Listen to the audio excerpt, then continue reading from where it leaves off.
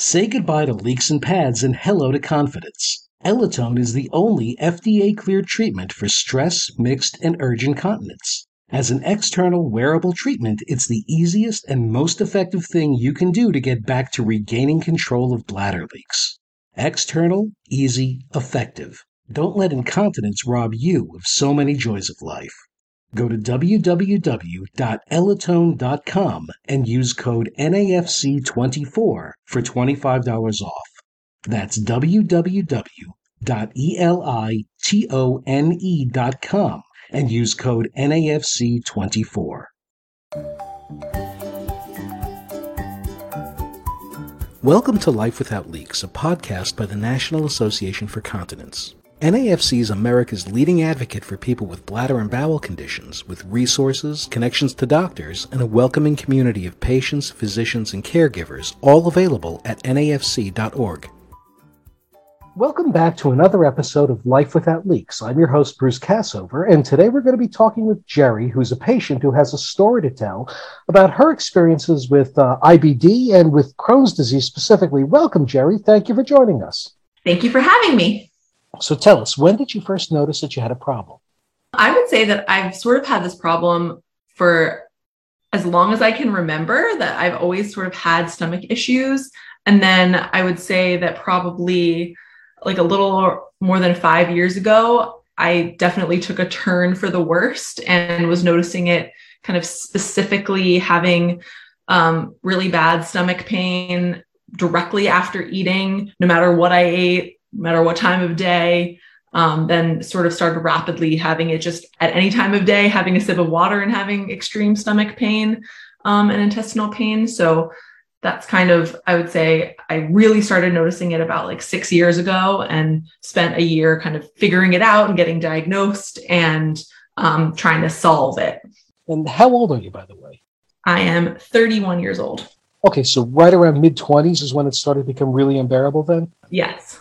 And you would say stomach pain and discomfort, that was really the primary symptom, or were there other symptoms too? There were other symptoms also. I would say the pain accompanied usually diarrhea, some fatigue, needing to be near a bathroom kind of at all times, not knowing, just like having urgency and frequency. And I would say the problem was exacerbated just by the pain. I used to describe it as sort of like hot lava flowing through my intestines. Oh. And that's kind of like what it felt like all the time. And I spent like a year trying to figure out dietary wise, if there was like cutting out gluten, cutting out dairy, figuring out like if it was a dietary thing, which it turned out it was not. So I appreciate you being so frank with us, because I know this is a subject a lot of people are not terribly comfortable discussing. Certainly, sharing experiences with strangers, but even sharing it with family or physicians. What made you finally decide that you needed to do something beyond just suffer in silence? I would say there was a specific instance. My mom was visiting from out of town. We were walking on Fifth Avenue in New York, which is where I'm from, doing some shopping. We went and got an ice cream at one of the ice cream trucks. And all of a sudden I was like, I need to leave. Like, I'm in pain. Like, we need to go home. And I spent like another, like 5 hours, just like crying, not knowing what was wrong. Just like having like an incredible amount of pain. And to me, it sort of was so far beyond just like a normal stomach ache. And I couldn't imagine it being something that was indiagnosable. Like, it wasn't just like a normal system function that sometimes you have sort of a stomach pain issue. And so that was really like the impetus for me to seek a doctor who could help me. So what did you decide to do? Now you know there's a problem and you know you need professional help. Did you just sort of go to a general practitioner and ask for better guidance, or did you look out for a specialist? How did you go about finding the right person? What I did was I started looking for gastroenterologists in my area and ones that took my insurance. So I kind of narrowed down from there. And I just sort of cold went through. I found someone who had a couple like good reviews that were available online, and a practice that had several doctors that worked there.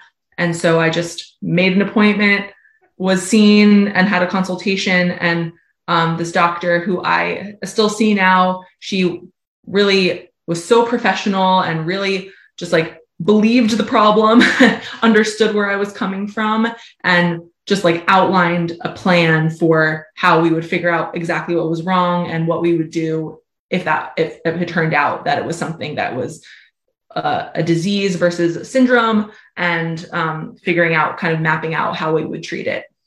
So that first appointment, was there any apprehension, or did you just go into it without any concern?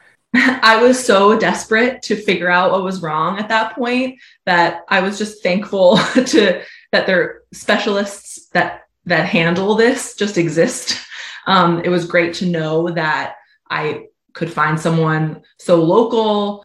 I just was so desperate at that point to be treated and to figure out what was wrong and to lessen kind of the pain and the extreme that I was feeling, that I was not nervous. I was just so relieved to have someone start some kind of a treatment plan. That's great. Did you even have an idea of what the problem might be before you went in? Did you have some background understanding about IBD or Crohn's disease or any of the stuff, or was it all a big surprise? I was familiar with like IBS, which is sort of separate from an IBD, like a syndrome versus like a disease. But a lot of the symptoms are correlate. So I had a feeling, I had been hearing about IBS. I sort of figured that was where I would fall. And I was completely unfamiliar with Crohn's and colitis, which are kind of similar diseases in a lot of ways. So I was convinced that there was one of those irritable bowel somethings. I just wasn't sure like where I would fall on that spectrum, and left it to the doctor to sort of figure that out for me. So when you spoke with your doctor and she got a sense of what she thought you had based on the symptoms you were presenting, did she run any particular types of diagnostic tests to help you really nail down what, so you knew what it was? Yes, we did first blood tests, and the blood tests at the time were just to like looking at sort of vitamin levels across like iron levels and B12 and those types of things. But beyond that, also looking at inflammation markers in my blood. So they were able to tell just strictly from a blood test, like if there's some inflammation in your body, and they can't really pinpoint exactly where it is. It's just like a general number that's high or low. But mine was very high. And so she could tell immediately when I'm describing these symptoms and I'm having this experience that as soon as the marker in a blood test, which was the first step, was high, she knew there's some sort of inflammation happening. Yeah, it makes perfect sense for those listeners who aren't really familiar with the difference. IBS, irritable bowel syndrome, as you described, is really a cluster of different symptoms that are related to digestive issues. And it's usually diagnosed by the symptoms themselves, as opposed to IBD, which is inflammatory bowel disease, which is a family of diseases that are related to inflammation. So after she finished running the tests, what did she prescribe for you? Once she determined that there was inflammation, then I also had to have a colonoscopy and an endoscopy. And she recommended at that time to do both, just to see how much or little damage there was, and to sort of diagnose once the inflammation was there, it was safe to assume that there was some inflammatory bowel disease happening. And at that point, it's just determining whether it's colitis or Crohn's, which affects different parts of your intestines. So I went in for a colonoscopy and an endoscopy. And then immediately after I woke up from the anesthesia, she was like, "It's very clear you have Crohn's disease." Like, she took pictures all along the way, all the damage going kind of higher up in your intestine, which is the marker of Crohn's disease specifically, and sort of like a patchiness versus like a whole area in your lower intestine that is more full coverage, which is more of a marker of colitis. So she determined it right away. Immediately I was placed, from there, the treatment options were presented at that point. And so it would be a biologic medication. And there's kind of certain ones that they try first to see if you're allergic or not. But in the interim, they put me on a steroid regimen just to make the inflammation go down immediately until I could schedule an appointment with a hematologist who would administer a biologic medication. And what did you wind up settling on then? After a discussion with my gastroenterologist and my hematologist, both of them recommended to start with a medication called Remicade.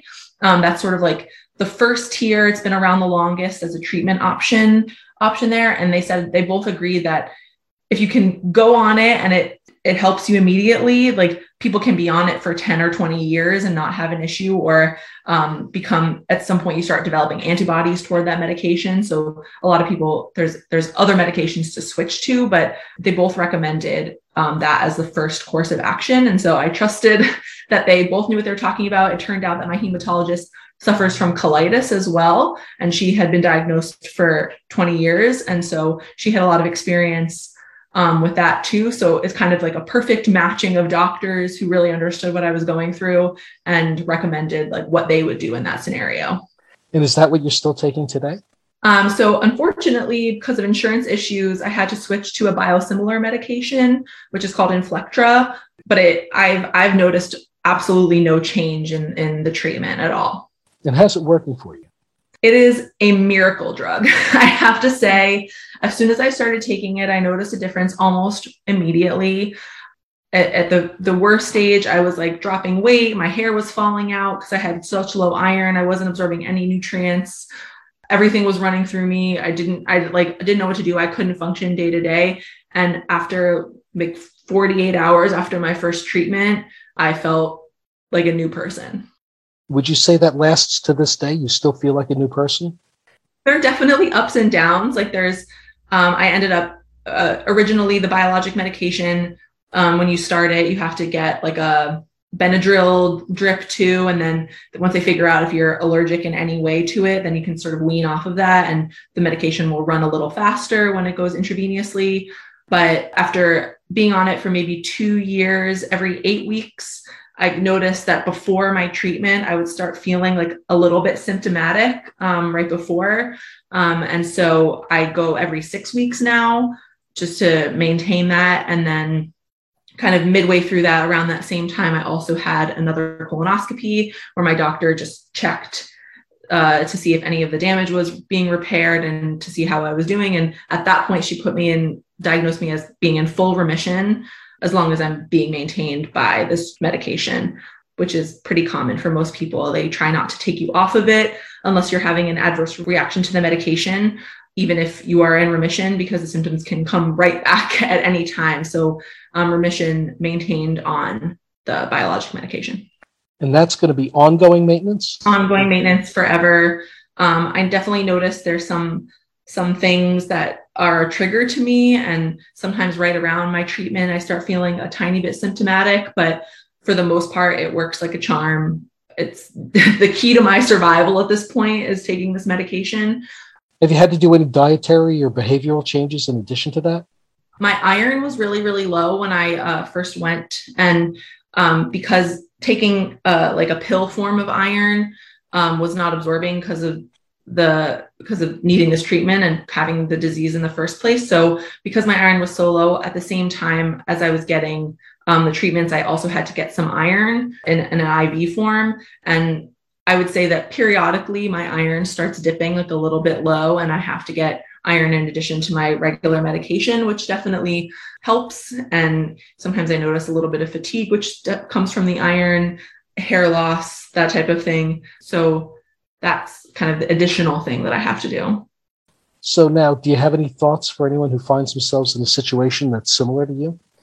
I would say the best thing to do is go get it checked out. Even if you're not sure, self-diagnosing is never the answer. Like, go see your doctor, go see your primary care doctor and have them recommend a GI doctor to you. If you know something is wrong with your body, you're the best indicator that something is wrong, and trust your feelings on it. And if a doctor tells you like, no, you're fine, like go see another doctor. You know your body best. And if you have to find a doctor that believes and trusts that you know what's wrong and that you know you're feeling something that doesn't seem right. So I would say that finding a great doctor that works with you and believes you and tries to help you figure out how to make you better. Well, that's really an encouraging story, and I hope that people do take your words to heart. So thank you, Jerry. Really appreciate you joining us today, and hope that you continue to do as well as you sound like you're doing right now. Thank you so much.